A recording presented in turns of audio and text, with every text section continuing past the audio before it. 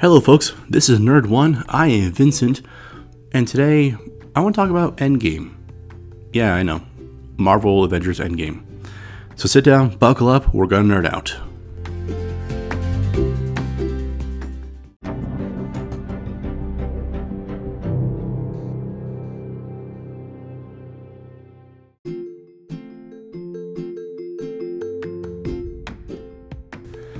Hello, and welcome back. So, yes, I know Endgame came out in 2019, and this is something that, I just watched it again. Of course, I watched it again.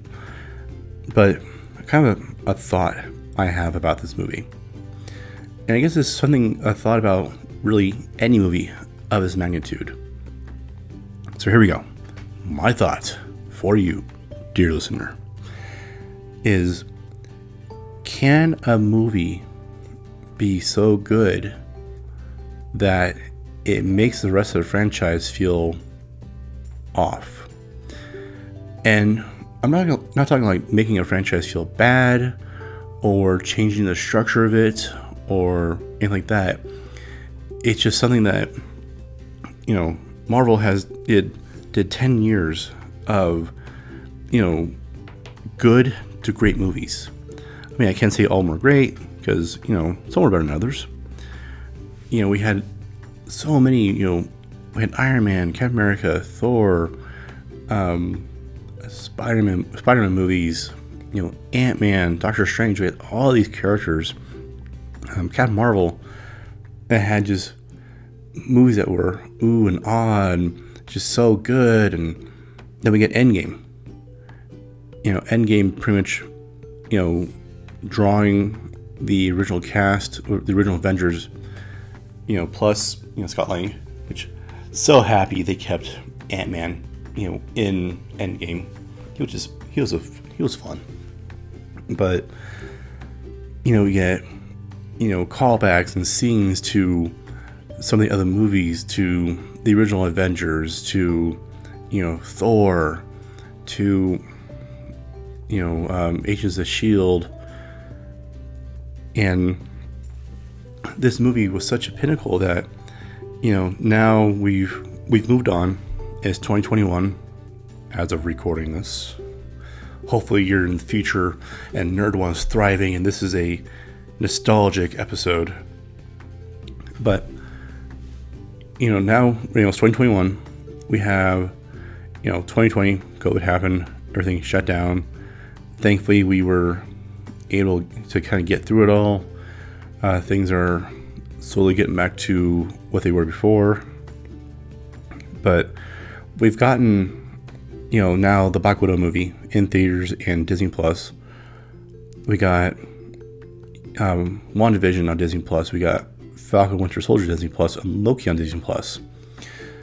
But, all these shows, for how great they were, I've been a fan of all three of them. WandaVision was just a total mental mind melt, mess you up. Falcon Winter Soldier really gave us that feel of an MCU movie, but in a 6 1-hour episode, TV series.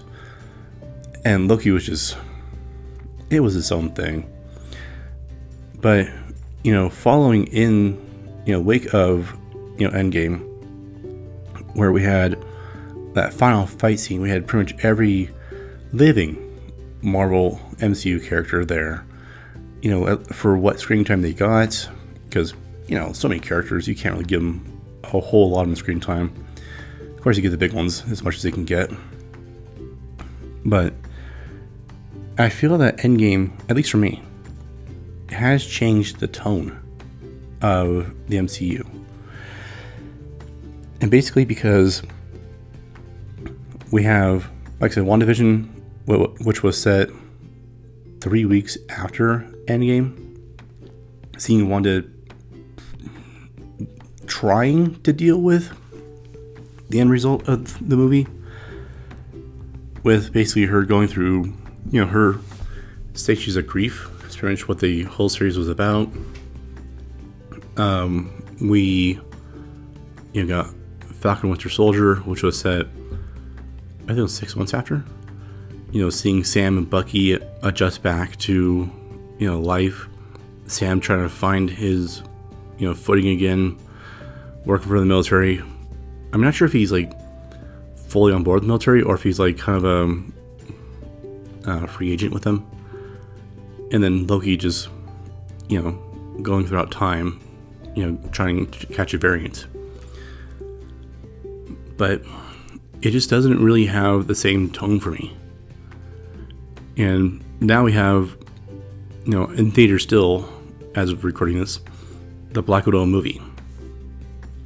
And really with this movie, it doesn't really even affect anything, which is kind of one of my disappointments in this movie, was that it was set just right after Civil War. Natasha's on the run from the government, and she's trying to basically kind of rebuild a life for herself. But I'll take this tangent. One thing that every MCU movie had going for itself was that it had an impact on future things. It had consequences that were felt in other movies. And yes, I know the post-credit scene, has that, but really nothing else does in the movie. But back to it. So, like I said, my theory on this is, we had, Infinity War, which was just amazing of a movie. Some of those movies kind of gives you chills still. And then because that actors' contracts are coming up, and if they choose not to renew, would Marvel kill off the character in so this way it can't really be revised in the same way by a different actor, or would they just retire him, or would they extend their contract, and we'll see more of Iron Man, Captain America, Thor, Hulk, and all that. Something we just didn't really know. But then Endgame came out, and you could just feel the consequences were so high. I mean, even, it's just all throughout the movie. We got to see, the results of Infinity War right away in the beginning of the movie. And then, as the movie progresses, we get to see, what happens. We get to see a small band of heroes go after Thanos and just bitch slap him, basically. That's all it really was. They had him way overpowered, and he wasn't really trying. He was in a very dilapidated state from what he did to the Infinity Stones. But then, the whole time heist happens. The stones back. They snap everyone back to existence, and the result of bringing, 2012 Thanos to the present date, which I thought was an awesome idea, because Infinity War had, Savior Thanos. He wanted to save the world. He wanted to save the universe from itself in his own weird, twisted, horrible way. I'll put it that way. But then, we get, Warrior Thanos of, hey, I'm still going to do it. I'm just going to do it in a way more messed up way. And so the stakes got insanely high. We get all the heroes. We get this huge, huge movie. And then it ends. Consequences happened. Heroes died. Yeah, I'll put it that way. And consequences happen.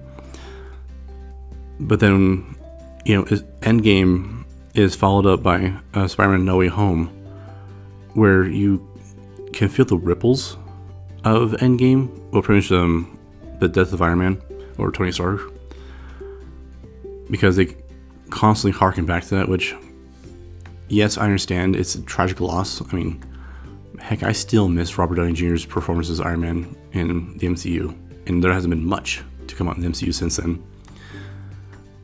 But it really, Spider-Man No Way Home, it was a good movie on its own. but that's kind of where it started. Where I'm not sure they were trying to grasp at the strings of Endgame and be their own movie at the same time. But it really felt like a movie that wanted, to kind of live up to Endgame. And I mean, Spider-Man's a phenomenal character. I mean, I am a huge Spider-Man fan. Going from the cartoons to, the CGI anime show that was on MTV back when MTV was still good, to the live action movies with, Toby, Andrew, and now Tom. So, yes, I'm a major Spider-Man fan. But it still feels like that it kind of didn't quite reach the height of Endgame. And I just wonder, will they ever again? Was Endgame the pinnacle of the MCU? Because, Kevin Feige announced a month or so ago that no longer will Marvel be doing the long-term contracts like they did with Robert Downey Jr. and Chris Evans, Mark Ruffalo, Chris Hemsworth, the original cast, Scarlett Johansson.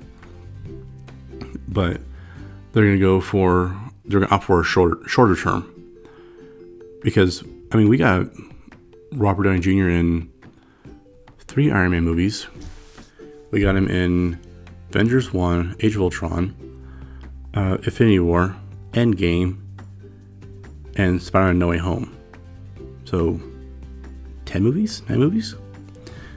And Chris Evans was the same way. I mean, we even got to see him in Thor Ragnarok for like a hiccup. For just a split moment. Which, I'm not sure if it counts or not. Because it was like less than 30 seconds he was there.